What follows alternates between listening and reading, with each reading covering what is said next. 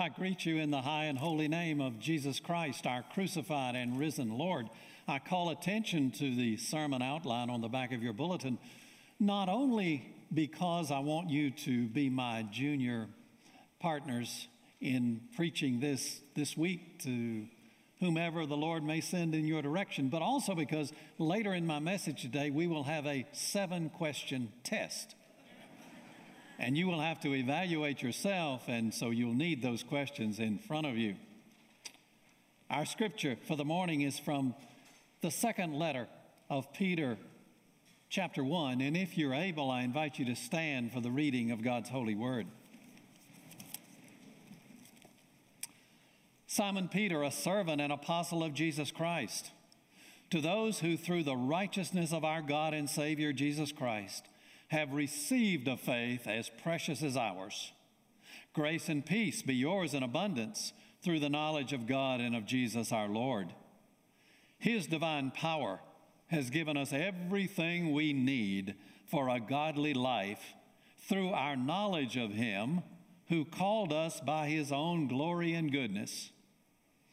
Through these, He has given us His very great and precious promises, so that through them you may participate in the divine nature, having escaped the corruption in the world caused by evil desires.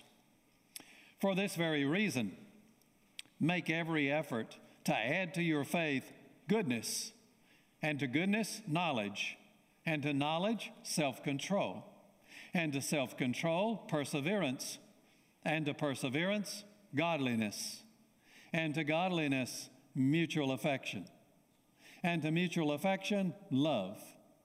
For if you possess these qualities in increasing measure, they will keep you from being ineffective and unproductive in your knowledge of our Lord Jesus Christ. But whoever does not have them is nearsighted and blind, forgetting that they have been cleansed from their past sins. Therefore, my brothers and sisters, make every effort to confirm your calling and election.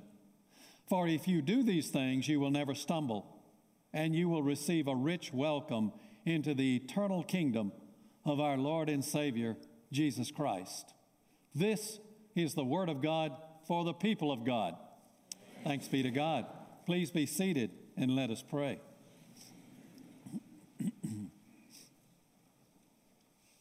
Take my lips and speak through them. Take our thoughts and think through them. Take our hearts and set them on fire with love for you. Unless you speak, nothing of significance will be spoken. Give us your word, Lord Jesus. Amen. Even from an early age, our elder son, Brad, had an obsession with basketball. Even as a preschooler, he spent endless hours on our backyard court, dribbling and shooting. And every year I had to raise the goal as he got taller. And he had good athletic ability. His dream was to be a college basketball player. And in high school, it looked like there was good promise there. But when he realized that he was not lightning fast, he knew that height would be the key. And there was the problem.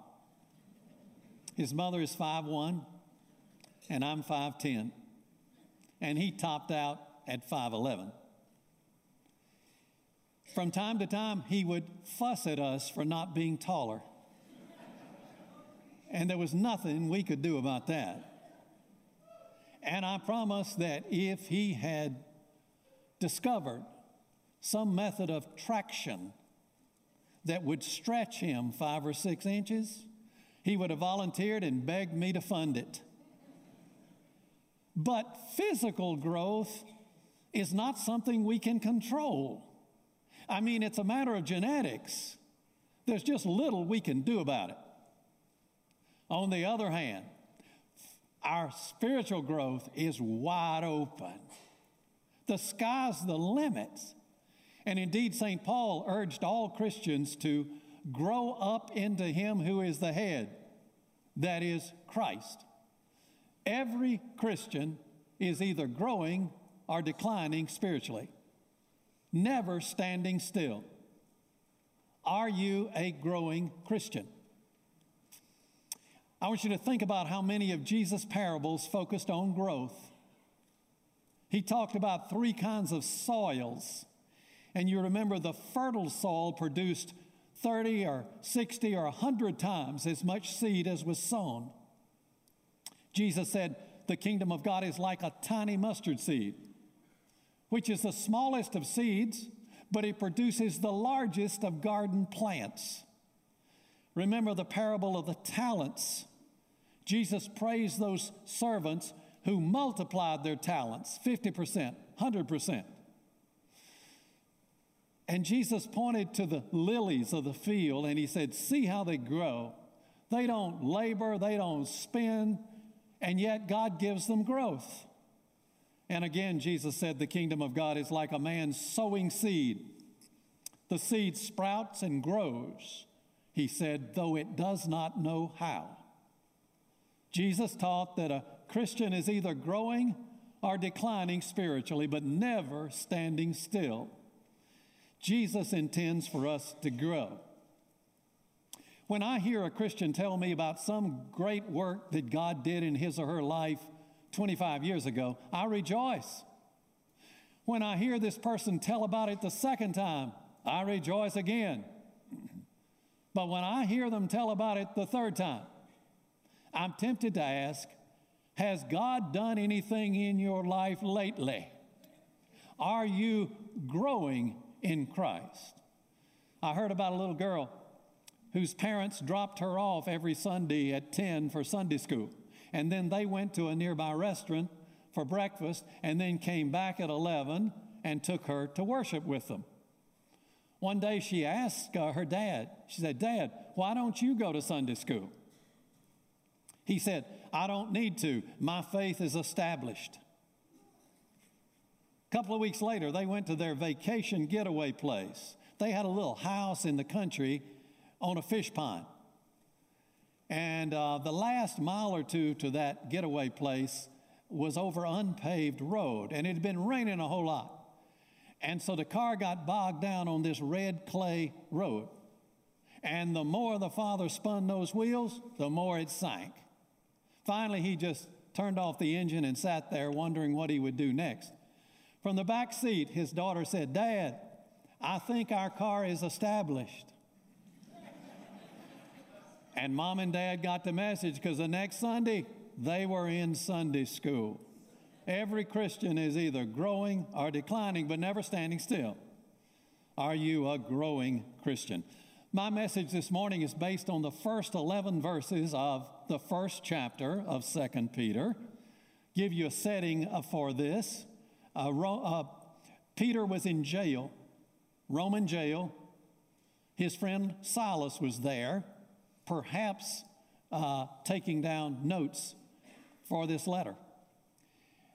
He wrote this letter just a year or two before he was martyred by the Emperor Nero. And this letter was sent to all the churches in Asia Minor.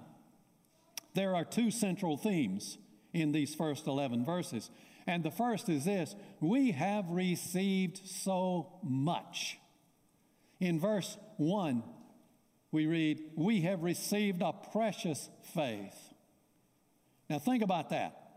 In other words, our faith is not based on what we earn or deserve. We don't deserve anything.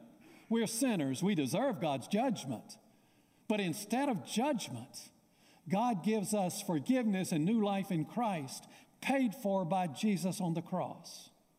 I'm so thankful today that God grades on the cross, not on the curve. And here's a thought that'll blow your mind. Jesus Christ would have gone to that cross even if you had been the only person on earth. So great is His love for you. In verse 3 we read, His divine power has given us everything we need, and that divine power is called the Holy Spirit. A little boy asked his father one day, Daddy, Is the Holy Spirit a ghost, or is he like a cloud floating around? And the father whispered a silent prayer for guidance. And then he asked his little son a question. He said, "Son, have you ever felt really close to God?" And the little boy nodded his head. And his father said, "That was the Holy Spirit touching your heart."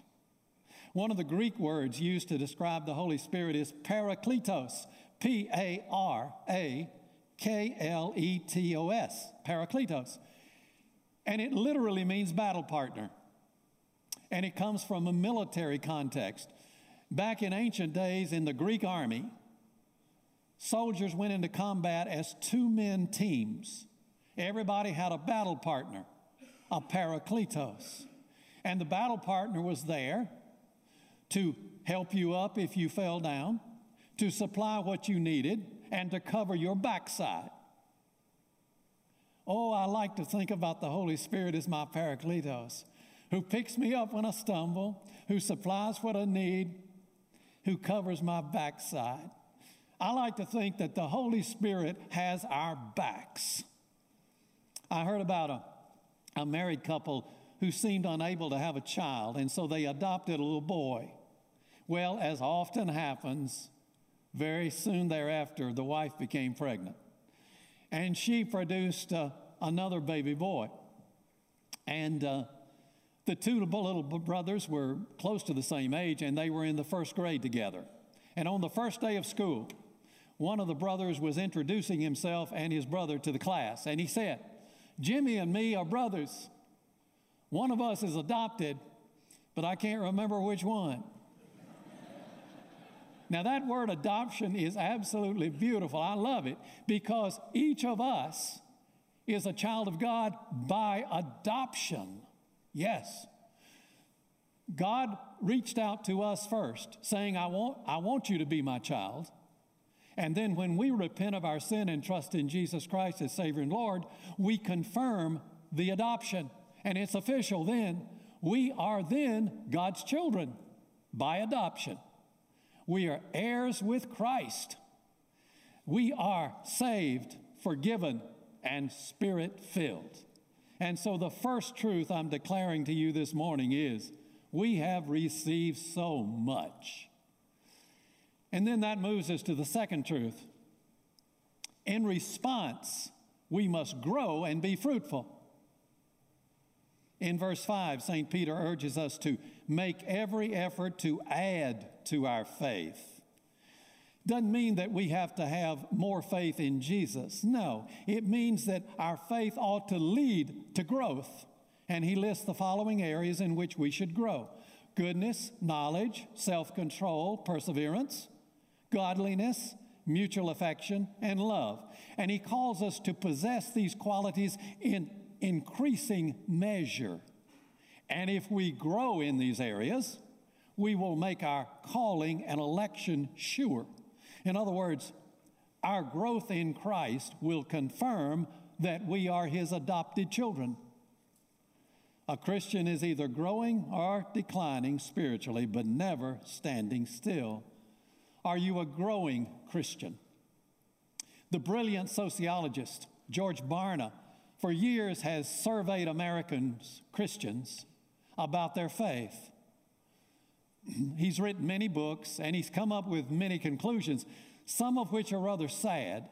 He concluded after all these surveys that most American Christians are not growing. That is, they're not involved in any intentional effort to grow their faith. He found that only 1 in 4 attend Sunday school. Only 1 in 7 is being spiritually monitored or mentored by someone.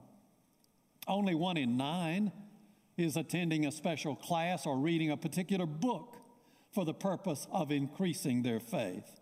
And so Barna concludes that most American Christians believe their main spiritual task is maintenance, not growth. What about you? Are you into maintenance or growth? Are you growing spiritually? Now we're going to have a test. Now you're going to need that outline in front of you, because I'm going to ask you 7 questions for the purpose of self-examination. And don't worry, because this test is biblical. St. Paul wrote to the Corinthians and said, examine yourselves to see whether you're in the faith. Test yourselves. So, I'm going to invite you to grade yourself on each of these 7. The grades 1 to 10. 1 means very poor. One of our worshipers at the earlier service said, Brother Bill, I gave myself a -1 on one of your questions. No. 1 is as low as you can go, and 10 is as high as you can go. If you give yourself a 10, it means that you are so near perfection that you have to hold on to the pew to keep from ascending. Yes. Question 1. Is your language pleasing to God? Jesus said people will have to give an account on the day of judgment for every careless word they have spoken. That's frightening. Again, St. Paul said, let your conversation be always full of grace. Dennis the Menace, that crafty, mischievous child of the comics, often refers to his father's golf words. Do you know what golf words are? As an addicted golfer, I must confess to you how difficult it is not to utter an expletive after a bad shot. Very hard. Now, you've heard this truth about computers. Garbage in, garbage out. It is also true of our hearts and minds. Garbage in, garbage out. Jesus expressed it this way. The good person brings good things out of the good stored up in his heart. In other words, what you take into your mind has a way of coming out of your mouth. And if you feed your mind with filthy movies and television, sooner or later some of the filth will come out of your mouth. Instead, St. Paul urged us to think about whatever's true, whatever's noble, whatever's right, whatever's pure, whatever's lovely, whatever is admirable. Think about that, and that will come out of your mouth. All right, give yourself a grade, 1 to 10. On your language, is it pleasing to God? Question 2. Are you giving at least 10% of your income to God's work? The prophet Malachi in our Bible said, bring the whole tithe into the storehouse. The most captivating and tempting false god in America is money. And Jesus said, you cannot serve both God and money. One or the other has to have the upper hand. The Bible commands us to give the first 10% of our income to the Lord as a thanks offering. And the primary purpose of tithing is not to raise money for the church. The primary purpose is to grow the disciples of Jesus. Because you cannot grow in Christ if you aren't growing in your giving. Think about this. Tithing is also a key way of protecting us from the sin of greed. It's almost impossible to give 10% of your income, that's a lot of money, and still love money. Oh no, can't do it. On the other hand, it is so very natural and fulfilling to give 10% to the Lord Jesus when you think about all he is doing, has done, and will do in our lives. And if you love him above all else, how can you resist giving at that level or above? In fact, after a while, you're not satisfied to stay at the minimal level. You want to get above that. Are you growing in your giving? Give yourself a grade, 1 to 10. Question 3. Do you have Christian love in your heart toward people with whom you disagree? Jesus commanded, love your enemies and pray for those who persecute you. When you see people whom you dislike on television, in the neighborhood, at the workplace, do you have Christian love in your heart toward them? I didn't ask whether you like them or not. Has nothing to do with liking. You can't command somebody to like somebody. That's an emotional reaction. Christian love is very different. It's not an emotional reaction, it's a decision. It's a decision to seek what is genuinely best for another person, whether you like him or her or not. About 6 weeks ago, a Baptist minister in Hong Kong set us a splendid example in what it means to love an enemy. Pastor Chu Yu Ming is a 73-year-old leader of the democratic forces in Hong Kong. And as you know, they're at war with the Chinese communists who are intent on taking away their freedom. And on April the 9th, a Chinese communist judge convicted Pastor Chu and his associates of, listen to this charge, conspiracy to commit public nuisance. Yeah. They were convicted. And then Pastor Chu was given a chance to speak to the court. And with his Chinese communist enemies seated right there, he stood up and said this: "We have no regrets, we hold no grudges, no anger, no grievances. We do not give up." In the words of Jesus, happy are those who are persecuted because they do what God requires. The kingdom of heaven belongs to them. End of quote. What a witness! What a witness in front of their enemies. And we should pray for Pastor Chu. When we consider what Pastor Chu has suffered and is suffering, then the offenses that we have suffered sort of pale by comparison.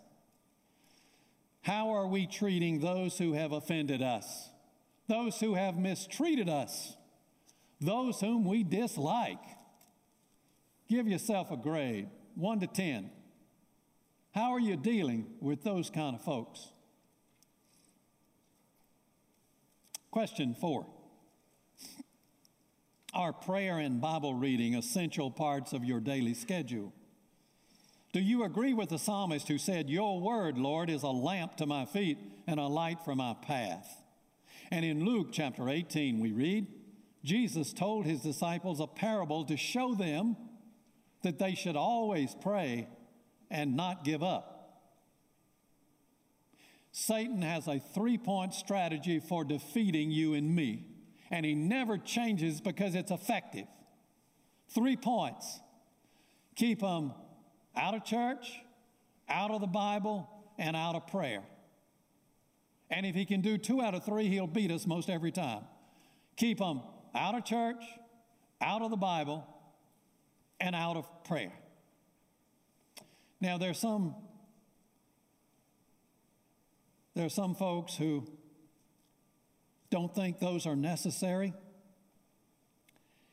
who don't think that we really need all 3, but they are essential if we are to follow Jesus. There are some church members who never open a Bible during the week. The only Bible reading they hear is what the preacher does on Sunday morning. And that's a shame. That's a recipe for spiritual starvation. Just imagine how you would feel if you got only 1 meal per week.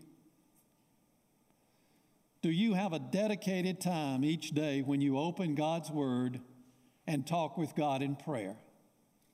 Give yourself a grade, 1 to 10. Are prayer and Bible reading essential parts of your daily schedule? 1 to 10. Question 5. Are your sexual thoughts and actions in harmony with Holy Scripture? Jesus addressed our sexuality in both positive and negative terms. He said, "Blessed are the pure in heart."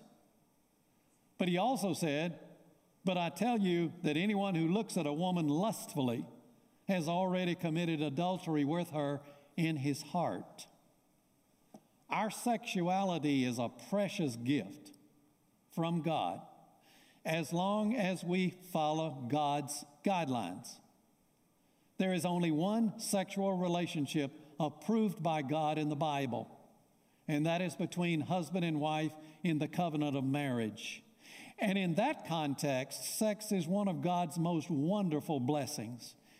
It allows a unique communion of 2 hearts, bodies, and minds. A husband and wife becoming one flesh is about as close to heaven as one can experience here on earth. But when sex is ripped from that beautiful setting by Satan, it is one of the most destructive forces on earth. There is today a dangerous sex-related addiction across America that is ripping at our nation's moral fabric. And it is not illegal. This addiction has enslaved over 40 million people, and every year it brings in over $97 billion in profit for its producers. I'm talking about pornography, especially the internet variety. Experts claim that pornography was a key factor in 56% of all the divorces that happened last year in America. And I feel sure that some persons listen to me this morning are slaves to this addiction because it gets into churches and every other context in America. And if that is your addiction today, it is time, with God's help, to repent. Now it's time to grade yourself. Are your sexual thoughts and actions in harmony with Holy Scripture? 1 to 10. Question 6. How faithful are you in church attendance? The psalmist expressed what should be in every Christian's heart. I was glad when they said to me, let us go to the house of the Lord. But there's some church members who are in what I call the once-a-month club. And they believe that if they're in church once a month, that qualifies them to be called active member of a church. But the primary reason to be in church every Sunday is because Jesus is here, and if I'm not here, he'll miss me. Because Jesus said, where 2 or 3 gather in my name, there I am in the midst of them. And Jesus has a blessing for you and me every Sunday if we are here to receive it. There's a whole lot of wisdom in a little poem that I learned a long time ago. Whenever I pass the village church, I stop to pay a visit, for fear that when I'm carried in, the Lord will ask, who is it? Give yourself a grade on church attendance, 1 to 10. How are you doing? And here is the 7th and final question. How humble are you? St. Paul admonished all Christians to be completely humble and gentle. And Jesus said, if you're invited to a dinner party, don't go to the head table. Go to the lowest position. And then perhaps the hostess will come along and say, oh, we need to move you up. And then you will be honored, of course. When you're with a group of people, do you feel a need to be the center of attention? Or are you content to be in a supporting role? It is a fact that the more secure you are in the love of Christ, the less you will need to be complimented or promoted or boosted. The more secure you are in Christ, the less tendency you will have to boast about yourself. It's just a fact. You can be comfortable then in being humble. The late U.S. Congressman Hale Boggs from Louisiana was invited to speak to a huge conference one night in Washington, D.C. Several thousand people filled this huge ballroom of a hotel. And Hale Boggs had prepared well. He delivered an address that was insightful, humorous, well prepared, and well delivered. And when he finished, they gave him a standing ovation. And he felt really good. He and his wife were riding home later in a taxi. And Hale was really, really proud of himself. He sort of leaned back in his chair there on the back seat and he said, you know, honey, there really aren't very many truly great men in Washington, D.C. anymore. And his wife said, that's right. And there's one less than you think. How fortunate are you if you have a spouse or a good friend like that who will bring you on down to earth when you're soaring a little bit too high. Now, try to be humble as you grade yourself on humility, 1 to 10. If you give yourself a 10, that disqualifies you. Immediately erase it and go to 1.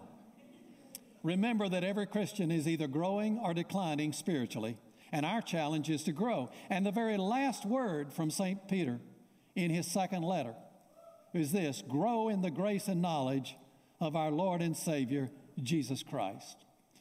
In closing, let me tell you a true anecdote from the life of Sir Edmund Hillary, who was the first man to conquer Mount Everest, the tallest mountain in the world. But before he conquered that great mountain, he had failed 4 or 5 times. And after one of his unsuccessful attempts, he stood at the base of the mountain, thoroughly angry and defiant. And he shook his fist at the mountain. And he said, "I'll conquer you yet, because you're as big as you're going to get. But I'm still growing." So should you and I be, growing in Christ until the great day when he calls us home.